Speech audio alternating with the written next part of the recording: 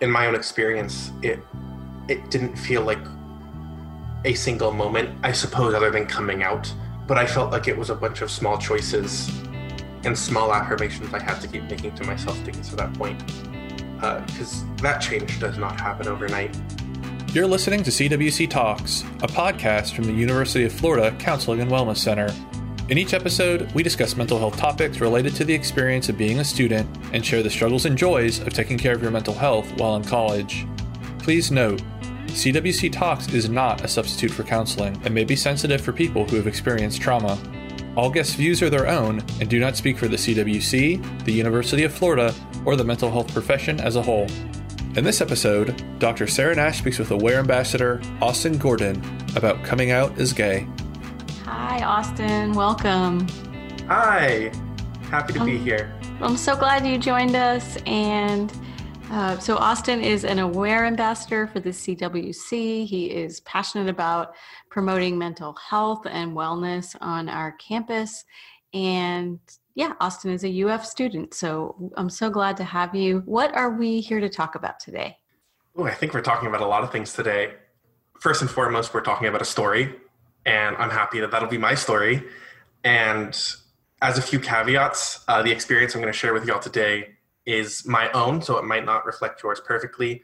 And I kind of want to start with that just because I know everyone's story looks very different from one another, but I think there are themes throughout it that we can all take from this. So the story that we're going to be talking about today is one of hardship.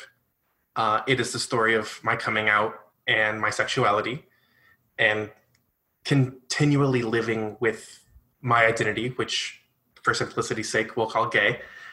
And overall, I want to make it a story about resilience as well, and how we can take difficult parts of our lives and improve ourselves from them. Thank you, Austin. I want to ask you before we dive into your story, and I love that you acknowledge that your story is just your story and that everyone is different and unique, and yet we can often find connection in common themes. So I also want to just acknowledge that you are white and I'm white. Okay. And so that the intersecting identities can really impact people's stories as well. 100%. Okay. And then I also just want to say, because we're doing this through the CWC and we are promoting mental health among college students, I wanted to ask you, why does a story about identity and coming out relate to mental health in college? How are those things connected? Ooh, I mean, identity is just completely connected to our mental well-being. And I think it's silly to think otherwise. Like we mentioned earlier, we're both white, and that helps paint an experience and the way we experience our own mind, if that makes sense. I know for a lot of my friends who identify as African American or Black, they come from families who don't believe in depression the same way that others might. So I think identity can affect our mental health in a lot of ways. Yeah, and I would also add, Austin, that in addition to identity impacting the way we view our own minds and come to understand what is happening for us, there are lots of reasons why different cultures might be skeptical of reaching out for traditional Western mental health services. So there's a lot that goes into identity and how we come to see ourselves and how we think about what's happening for us. Absolutely. And I think that's an entirely different podcast to get into, isn't it? It sure is. We'll save that one for another day. I think we should, yeah. Yeah. But so identity absolutely affects mental health, and your sexual orientation has been a big part of your own identity development process. So where do we want to begin this story today? This story has two beginnings, both of which include me coming to terms with my sexuality. One of the stories has to deal with my internal monologue, so to speak, the voice inside my head and the feelings I feel. And the second story deals a lot with what society was telling me at that same time. So what I was getting from my parents, my school. I went to a Christian school, for context. So I heard a lot of messages from them and then my friend group. So there are really two stories to discuss here and two beginnings. Okay, so which one do you want to start with? I think it'll be fair to start with what I was feeling at the time. Well, how old were you when you? Where does this beginning start? How old were you? I think those feelings, although I didn't have a name for them at the time, really began as soon as the people around me started talking about attraction. And unfortunately, that age where we start thinking about attraction has just gotten younger and younger. And I feel like there's this unnecessarily like sexualized version of everything when we're young. And there's just kind of like this veneer of that. So I believe I first started feeling not necessarily sexual attraction, but just attraction for men around first grade, really. And again, I didn't have the words for that back then, but I understood that girls having cooties or, you know, finding girls cute or wanting to take them on a date, I didn't necessarily have those same feelings. And as such, I think that is when I began not identifying as much with my male peers, which just brought along a host of problems. But again, another day for that story. But I think at that point, the story of my feedback I was getting really takes form as well. So as I began not identifying with males, it's funny how early on, a lot of men will learn or be socialized to call anything out that's different. And I was that kid in first, second grade that would go off to play house instead of playing football. And as early as second grade, I started getting made fun of. And I didn't really understand why. And I think that was formative because it reinforced this notion inside of me that I was somehow more of a girl than I was a man, which was a whole journey to understand, because it put a lot of thoughts into my head that these feelings that I have must be attached to me not being manly enough. So I think that's kind of the beginning there. And I know there's a lot more to explore. So Sarah, if you wanted to keep us more on track with how we explore these stories, feel free to just throw in some questions to help guide. Well, it makes me think about two different, you're picking up on messages both about who it's okay for you to be drawn to or curious about.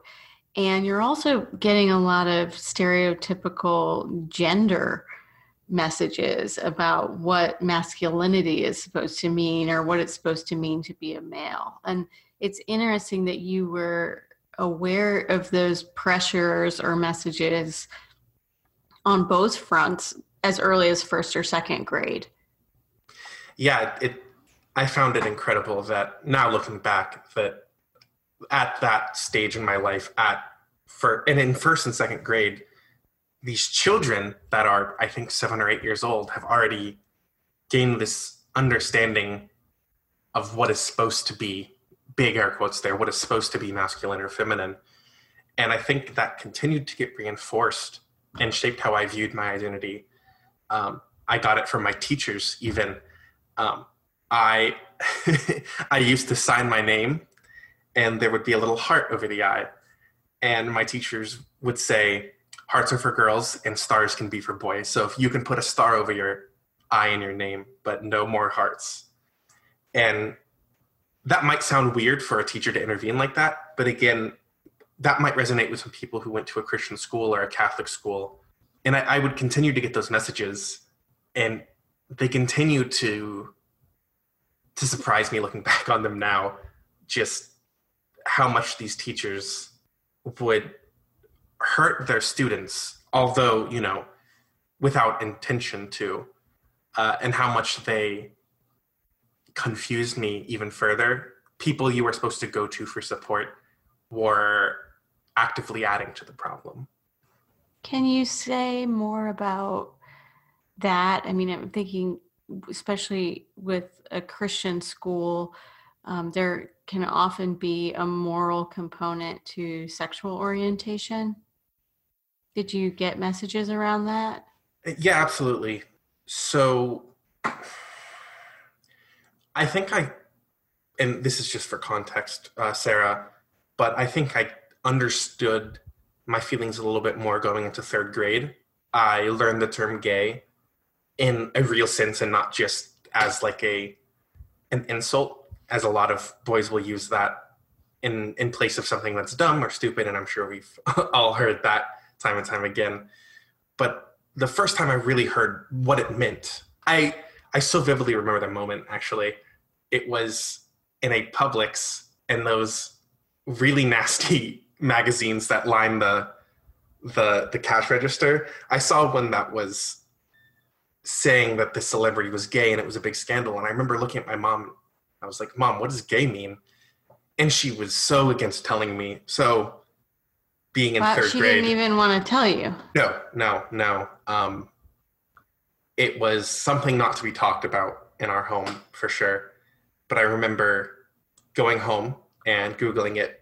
And that was the first time I really started to put a label or term on the experience I felt. And that was the first time I also realized that I am not alone in feeling this way, which was huge. And now back to my Christian school experience. I think from that point on, teachers would,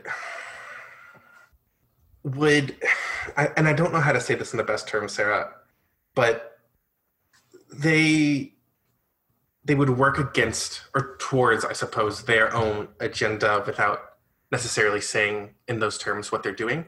But the teachers would spread these homophobic messages without necessarily talking in terms of gay and straight. And I think little things, those microaggressions, like telling boys they can't dot their I's with hearts or whatever. And I think it eventually got a little bit more extreme as we aged further, to the point where I remember a story in which somebody, and this was a female on Instagram, the school suspended her because they caught her liking photos of half-nude women on Instagram. And that was just such a moment of, I can't be here. I can't continue to hide myself in a school that, although it doesn't state it, in the clear, obviously does not approve of my identity and who I am. And at that point, I left. What grade were you in then, Austin? That was sixth grade. That Okay. was sixth grade when that happened. And I left after my sixth grade year and went to a public school. I was thinking when you were talking about the messages that you were picking up on, that I imagine it's what teachers say, but it's also what people don't say. You pick up on the lack of representation or the avoidance or the sense of taboo that surrounds it, and that the silence can be just as damaging as overt stories or statements that are homophobic. Yeah, absolutely. And fortunately, I felt as though my maybe fourth through sixth grade years, I was very straight passing. And I want to say both fortunately and unfortunately, because I had learned what to repress. And we can get into that later, because repression had a huge impact on my mental health. But I learned what to repress and which parts to exaggerate. And I had like a close-knit group of male friends, and I was very straight passing through those years. So by the time I left, it was a decision to leave for my academics because I was doing well in school and wanted to go to a school that was more challenging. But truly, it was equal parts that and not feeling I would be safe if I continued my development there. Yeah, and good timing too, because in sixth grade, usually that's a transition point with our around that age, we start to become a little more interested, and we're getting closer to puberty, and just there's more social pressures at that age, even if we're just trying on different things romantically in school. So I'm imagining you didn't tell your parents in 6th grade, I'd like to go to public school because I think I might be gay. Oh, no. No. I think all I heard from my family at that point was just passing comments about homosexuality. And there was a point where it would just be called disgusting if it was seen on TV. But more than anything, it was just an overwhelming silence. And it was just something that was not discussed in my household. So, did you confide in anybody? And this is, there have been many therapy sessions about this one, Sarah. There was one person who had similar feelings, and they turned around in fear of me spreading rumors about them. They turned around and spread rumors about me to discredit anything I could possibly say, which is when a lot of bullying began. And that was a big catalyst for me also leaving the school. That sounds really painful. It was. And that was the first time I really experienced firsthand how not accepting people are. How dangerous it was. Mm-hmm. Okay. Yeah. Very, very emotionally trying in such a formative time. And I was imagining an experience like that. And I've unfortunately heard from students I've counseled other kind of horror stories of telling a peer that you think you might be gay or something similar, and having a peer kind of out you in a way. Yeah, and there was a point where my parents were introduced to the situation because they knew I was being bullied at school, and they would keep confronting me like, are these rumors true? Are these rumors true? And of course I had to just back up and repress into myself saying, no, I'm totally straight. I don't know how these rumors started. People are just being mean to me. I remember being called a pervert, which how a 5th or 6th grader knows that word, still beyond me. And of course, the F word gets thrown around time and time again. So very fortunately, it was never physical violence, but that time of my life has left scars on me that are still healing today, in all honesty. And I think I'm still having to unlearn certain things that I was forced to teach myself being in a quote unquote survival mode for so long. Yeah, I like how you put that, Austin. I appreciate you acknowledging that. I think that sometimes, just to talk for a minute about bullying, which can come up around a lot of different issues or identities or perceived differences, because kids in school are really aware of differences, as you said. So when they're, I think bullying, relational aggression, emotional aggression, whatever we want to call it, those wounds can really linger and impact your ability to trust other people, your ability to build friendships, to feel like you can be authentic, to feel like people are going to like you and want you to be around if they really know who you are. So there's all kinds of reasons why students might have experienced bullying, and it's real and it's painful, and it's definitely something worth talking about. It is. And I think that's honestly a great segue. At the point where I transitioned schools, I tried to be very straight passing and straight acting, probably through 9th grade. I had 3 whole girlfriends, which is just amazing that none of them clocked me the minute they got close to me, honestly. And they were all great. I have nothing but good things to say about all of them. And they were important to my development. But I think around 9th grade is when I probably started to ease up on the repression and let parts of me flow that were maybe not as masculine. I honestly just couldn't sit through another game of basketball pretending that I was good or liked it. But I started hanging out with more girls. And I feel like ninth grade was a time where it was very divisive and polarized between men and women. And I don't know why. But I kind of left that male friend group to hang out with more girls because I felt like the males were just very misogynistic and all of those things you expect from high school males. And around that same time, the bullying kind of started again. And interestingly, this time, I started hating myself to the point where I wanted to hate others. And I think you often hear hurt people.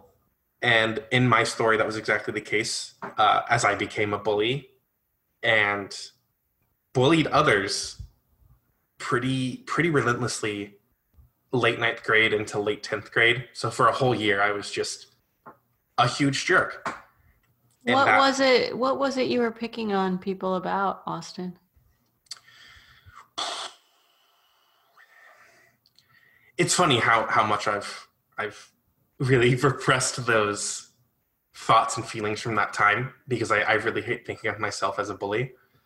But a lot of the time it was kids who really couldn't defend themselves, ones that were acting feminine, big shocker there, I'm sure, and ones that were engaged in things that weren't like manly sports and stuff like that. And I think that's still like a difficult thing for me to talk about. It was a difficult time in my life where I felt violence was the right answer. And I think that mostly was due to conditioning, in learning that men are supposed to be violent and fight back. And my parents even told me as such. They would tell me that if someone's picking on you, you're a big, I'm 6'4". And I know you can't see that necessarily in podcast form. You're a big guy. I'm a big guy, and I definitely used that, and I think people were scared of me, and I ended 10th grade with very few friends. So, yeah. I appreciate you. I imagine it's not easy to acknowledge that you also did some bullying, but I know we talked before we had this conversation and you really thought about what you were willing to share and what you wanted to share, and that this feels like it's such an important part of your story. It's hard to imagine you turning into a bully if you hadn't also been bullied, and that in a lot of ways you were just externalizing an internalized narrative of homophobia and Absolutely. What was wrong with you and self-rejection, right? And then you're turning that outward on other people to reject them for those same qualities that people have told you aren't acceptable in yourself. Yeah. It's really wild looking back now and diving into my psyche from that time. And it's just screaming all of those things that you were saying. It was clear as day, but in the moment it was just, I hate these people around me. I hate feminine guys. Because I think I hated myself just as much. Right. And you were taught to hate yourself. Yeah, I was. So that was a big part of my story, like you were saying. I wonder if you could talk a little bit more about I guess I'm interested in the religious side of this. Sure. Right. So you go to a public school, you're no longer having a religious education, but you're still living with your family. Obviously, 9th and 10th grade, you're hanging out more with females, and you're turning into kind of a jerk towards more feminine or vulnerable males in school with you. Talk me through how you felt about yourself at the time. Do you even have an idea of how you felt about yourself at the time? In a spiritual sense, I remember Googling and Control Fing the Bible for anything that had to do with sexuality, and then using those verses in two ways. One was justification for why I am treating other people this way, and two, rationalization for why I need to keep repressing these things out myself. So that was really a lot of the internal monologue going on there. And like I said at the beginning, these are true stories. And the feedback I was getting from that second story was my parents had gotten this like revived sense of a spirituality, and we started going to church more. And fortunately, our church never had blatant homophobic sermons or anything of the like. But I remember those same subtle cues of non-acceptance being thrown around. In youth group, it was a lot of, I remember one person in the youth group saying that they turned to God to cure, quote unquote, their feelings, their same-sex attraction feelings. And I was like, why isn't he doing that for me? Should I be praying harder? Should I be getting more invested in religion? So a lot of that self-hate was doubled down into feeling rejected by, at that time, what I called, my God. Thank you. It's also painful, Austin, as I listen to you. I just feel almost like imagining you and your essence of who you are just getting compacted into a smaller and smaller and smaller box, just compressed and compacted, and how oppressive that feels as you talk about it. Yeah, it was like a gay little mime in a collapsing box. Yeah. So, I mean, that really sets the stage too for, I imagine, we don't have to go into this part of it a whole lot, but just kind of imagining things like feeling really anxious and feeling down and feeling sad and scared and angry and irritable and, just all the different ways that could affect your mental health. Exactly. Since this is a podcast about mental health, I think that is important to touch on. Of course, Sarah, at that time I had no concept of mental health. And I had no concept of what symptoms of anxiety are. And I was definitely feeling irritable. And I think that showed just in my behaviors alone that we described.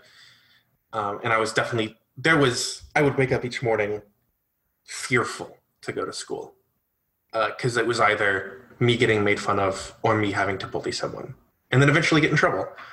And the worst part is I was a student who excelled. And, throughout kindergarten through sixth grade, for all that matters.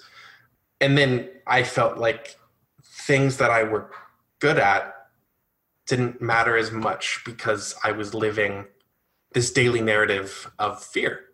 And the only thing that mattered in that part of my life was not being outed, not being, seen as gay. It just took away from everything I was supposed to be going to school for, So what happened next? Like, I feel like we're only halfway through high school right now. Exactly. So I think the turning point was, and the dates get a little foggy here, but in my head, there's like a concrete timeline. We were on vacation and I was with my best friend at the time, and a text came in on his phone and he was out back doing something. And I see it, and it was him complaining to a mutual friend that he had to come on vacation with me because our families are friends, and how it's just like such a drag to hang out with me because I'm always so like negative and mean. And that was my first panic attack. I went into the bathroom and felt like I was dying probably for the next 30 minutes. And it was funny how something as negative as a panic attack truly began the process of turning my life around. Like a breakthrough, the beginning of a breakthrough. It was equally terrifying and eye-opening. What was it that you started to become aware of then? I think I started to see how other people saw me. And I think at that point, I kind of developed, I think there's the psychological term for it, like a mind's eye. And I understood a lot more how my behavior was affecting those around me, even those that weren't necessarily the targets of bullying or name calling, how being around me was just not a good experience for them, whether it was the negativity or just dealing with the way I acted. Nobody wanted to be around me. And the thing I was fearful of, which was nobody liking me, came true. Yeah. So fortunately, that is rock bottom there. Right. And at that point, I started building myself back up from that point. And I think everyone's story kind of has that rock bottom. And for those of you who have recently gone through it or are going through it now, as cliche as it sounds, it gets better, but it only gets better when you begin to work towards it getting better. It doesn't just naturally get better. Right, you have to right. work at it. There was a lot of reparations that went into building that resilience. And it was a lot of emotional work. But thankfully, I feel like a lot of my self-awareness and just emotional awareness and emotional intelligence come from that process in my life, even though it was very difficult. And just every day was a day where I felt like I was just being the most vulnerable version of myself. I mean, that sounds pretty risky for a guy who had developed a whole lot of walls and defenses just to survive. To, kind of start back at square one and choose to be more raw and vulnerable. I have a lot of respect for you making that decision, Austin. Thank you. And honestly, I can look back and say I respect the heck out of myself for doing that. And it was probably one of the hardest decisions of my life. But I felt like something needed to change. So fast forwarding a little bit, things got better at school, and kind of consequently of my being vulnerable, I started to show more and more of my true self and come out to selected friends. I confronted my best friend about what he was saying, and we made up, and we're actually still very close friends today. I love the guy. But I came out to him, and he was like the first big person I was coming out to. And he was very, very supportive. And I think he understood now why I was doing everything I was doing. But especially for that time, it was incredible to have a very masculine guy like that be so accepting. Yeah, to affirm you. Imagine that's really healing. It was the first time in a very long time where I could just sit back and relax without having to put up any walls. So at this point, you're still in high school though, Austin? Yeah, I would call that the summer between sophomore and junior year about. Okay, what about at home? Sarah, you are just getting right ahead of me. That's exactly where I was going next. So after being affirmed by a close group of friends, well, I suppose we need to back up for just a moment. My mom found out because she found my phone at night while I was sleeping and went through my texts and found me coming out to my best friend. So that's how I got to display my sexuality for the first time to my parents. That's the first time they knew the truth.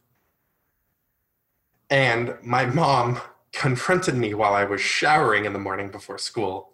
So I'm cleaning in the shower. She comes in and she's like, "So you're gay?" And I'm like, Excuse me. And I think that is the beginning of where my home life became not as good and my school life became a lot better. So it really was inverted at that point. And I was scared to come home from school at that point. Just didn't feel safe for your full self to be at home. Right, exactly. It was easier to be away from my very homophobic mom at the time, and just be at school or be doing a lot of extracurriculars.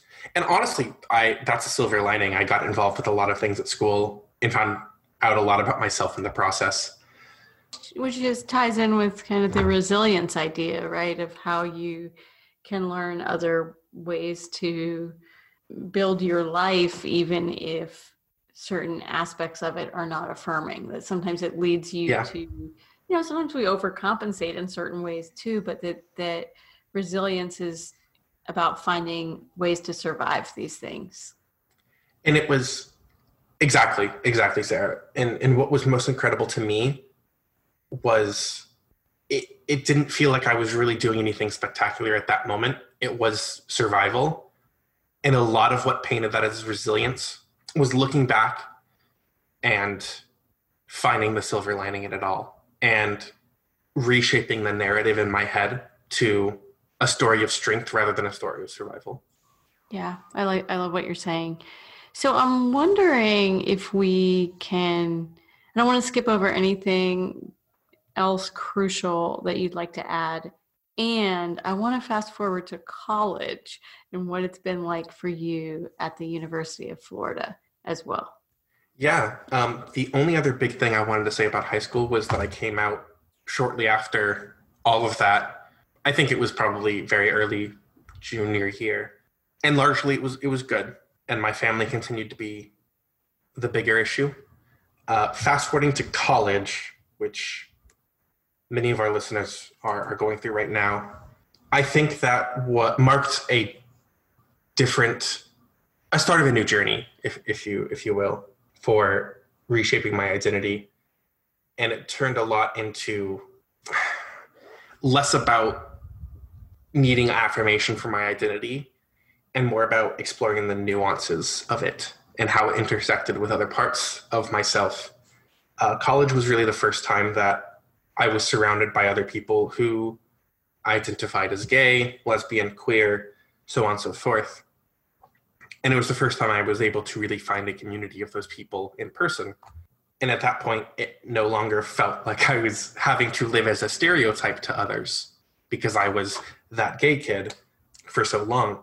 So it was a chance for me to explore the other parts of my identity for the first time and kind of understand, sexual attraction and sexual orientation is not gender identity, but I took some time to understand what my gender expression was and kind of the terms for that. I even was able to explore more of my orientation to the point of not having to be labeled as gay necessarily, but learn that there are many other labels out there that explore a bunch of different ideas and concepts for how people feel. So I think largely college was a very inviting place for me. And it just dealt with finding the right circles to run with. I was contrasting your description of college and your new journey in college to what did you call it? A gay mime in a shrinking box or something? That's right. Okay. That's right. So, but because what you're describing in college is it's like suddenly there's space for you to explore yourself, not just to let your sexual orientation be more open, but to get to know other parts of yourself too. Like there's just breathing room, and that sounds so liberating. And it was. As a side note, I also started dating my current boyfriend 2 years before college started. And college was the first time I was able to really start visiting him since we were long distance for a long time. And that was also very affirming of all of the feelings I had felt, but sheltered for so long. So a huge thanks to my boyfriend for that one. And you all live together now? We do. In fact, I think I should know this off the top of my head. Next week is going to be 6 years. Wow, happy anniversary. Thank you. You've been together longer than my husband and I think, or right around the same time. So, I mean, that's a long, that's also just a long relationship to have while you're still in college. I don't see that very often. Where are things at with your family now, Austin? You've been in a long-term gay relationship for 6 years. Yeah. So, quite unfortunately, the thing that really changed the tune for my family was my mother's passing. And it was hard at first. And I think there was a lot of nuance I had to explore within myself and reflect in on. Like, my mother's passing was obviously horrible for my family, but at the same time, it was a moment where I felt safer at home. And I think anyone else who has had that type of relationship with their family and experienced something like that really struggles with the overwhelming amount of feelings, both like relief and sorrow. So for me, after that, my family became a lot closer, and my dad became a lot more affirming, to the point where we're very close now. And while there are still plenty of microaggressions or just, small things that are said, I can tell that he is on a journey of learning, and that's all I can really ask from him. So home has gotten a lot better, but it took a lot of emotional work to get to where I am with him now. I mean, I imagine just making that decision that you are going to live your life out, right? To be in a gay relationship, to be open and self-affirming, even in the face of family members who didn't approve.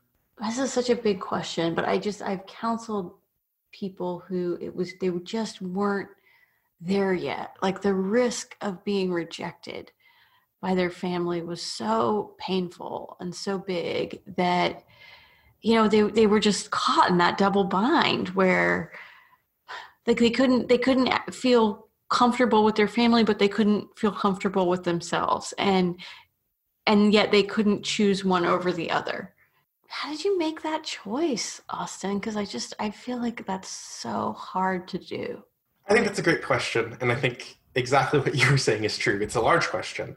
And to be honest, in my own experience, it didn't feel like a single moment, I suppose, other than coming out. But I felt like it was a bunch of small choices and small affirmations I had to keep making to myself to get to that point. Because that change does not happen overnight. And even though I lived out, I could have still repressed a lot of the feelings and had a lot of internalized homophobia. And I did for years. I don't want to make my journey sound a lot easier than it was.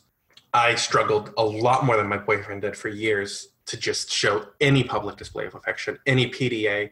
I did not want to hold his hand for fear of any negative comments. But over time, I leaned on my support network, I leaned on him, and I was able to affirm myself and affirm my identity. And I think it's a lot of those small decisions, Sarah. And that you have to make them all the time, right? You have to make them all the time. It's not it's not one and done. Exactly. It feels like you wake up in the morning, you decide what to wear, and then you decide how you're going to act for the day. And I think that's a struggle a lot of queer people go through. Is today going to be a day where I'm able to express myself with authenticity? Yeah. What do you think your dad is going to say or think when he hears this conversation? He has expressed a lot of times that he's proud of me. And I think that's all I've ever wanted to hear. And I think he'll be proud that, I'm able to talk about this and share my story with others and be an inspiration to others. And I think he finds solace in me being a source of light for other people. Although he's still kind of coming to terms with everything my identity means, I think he's just happy that I am still his son and still a positive person, and I still am a good student and I work hard. I take what I can get, and I think that is something that we all need to partially learn how to do, while at the same It's time, worth it to you. What I'm hearing is it's worth it to you to be in relationship with him, even though it's not perfect, it's not perfectly affirming, but it's worth it to you to cultivate that connection. It is. Yeah. Let me ask you, I have one follow-up question. I was wondering about the loss of your mom and imagining that she passed not ever really affirming you, Austin. I'm just kind of wondering how that sits with you, because I have counseled others who lost a caregiver before there was healing around sexual orientation, and maybe there never would have been healing around sexual orientation. And just, I know we tend to internalize our caregivers and their rejection of us. And so kind of just wanted you to talk a little bit more about how you've negotiated that in the wake of her passing. Well, that was very much a reality, Sarah. That was what happened exactly. It was a bit of a drawn out process. She had cancer, for context. And it was a very drawn out process of watching her pass away. And the healing truly never happened. And I think largely a lot of my therapy in the past has been centered around kind of taking that moment and working on that. And what I've found in searching within myself is I needed to focus on the things she would be proud of me for. I think she had love for me, and there were things that she felt I needed to change, and that was simply where we had to leave it. I think she is still proud of me for graduating with 2 degrees. I think she's proud of me for being a master's student. I think she's up there proud of me for working towards becoming a doctor. And whether or not she approves of the other parts, I have to affirm that within myself. And I think the rest is just kind of history. The rest of my family's approving, and I'm approving of myself finally. So that was kind of how I healed.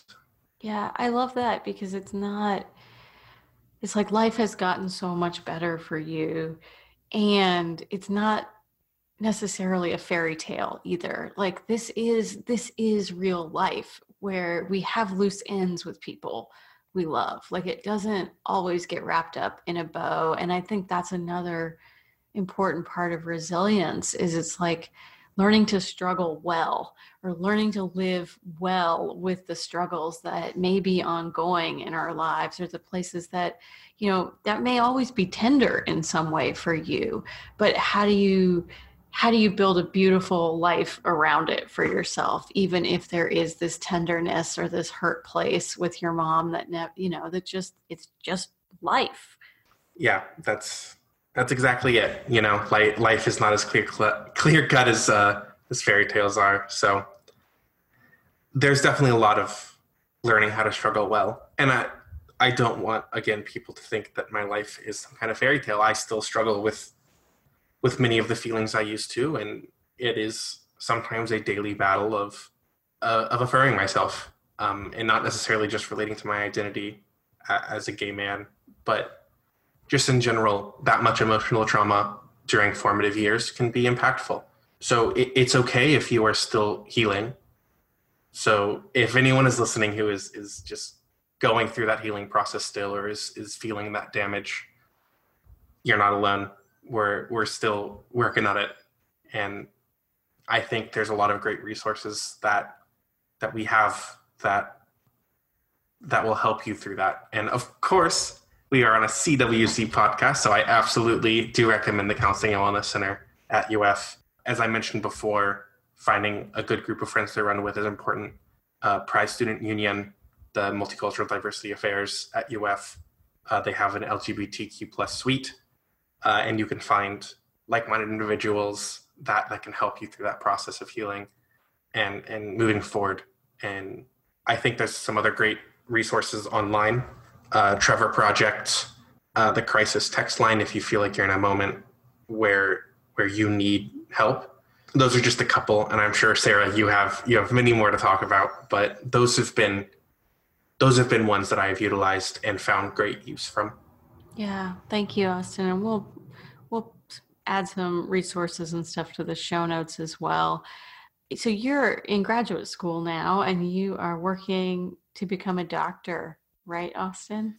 Yes, somehow we've gotten to this point. Yeah, and I guess I was thinking, so from this point now, why was it important to you to tell your story to other college students? I cautioned you about coming on the show. So can you tell me a little bit about what your thought process was, or what your drive was to share your story today? Yeah, absolutely. So I am an ambassador with the Counseling and Wellness Center. So I did hear about this opportunity and wanted to reach out because I felt as though people can learn something from my story. And like I mentioned at the very beginning, we all have those themes, even though our stories look different. We have those same themes. And if my story can resonate with somebody else, or the themes from my story can resonate with somebody else and help them through what may be their rock bottom or even their healing process, I wanted to share that with them. I don't feel like that information should be kept secret from anyone, but sometimes we're just afraid to talk about it. So I wanted to be the one to voice it. That's lovely. And I share that belief that I think the more we can just talk about things, the being alone with this stuff is never healthy for us, even if we have to be alone with it for a period of time just to survive. And that's exactly right. Nobody should have to live like that. I remember dealing with a lot of anxiety and fearfulness when I lived like that. And there is another way. So please utilize those resources that we talked about. Begin your healing process, become resilient, and just face what life is throwing at you, because you deserve it and you're worth it. Thank you so much, Austin. I have really enjoyed our conversation and appreciated your openness and your vulnerability and your willingness to just tell us some painful truths about what the journey has been like to get to a place where you can live openly as yourself. Thank you for bringing me on, Sarah. I really enjoyed the opportunity. Thanks for listening. You can find CWC Talks on Apple Podcasts, Spotify, or wherever podcasts are found. Please leave us a rating and review us. Email us at cwc-talks@ufl.edu with your feedback and suggestions for future episodes. Show notes, resources, and more can be found at counseling.ufl.edu/CWC Talks.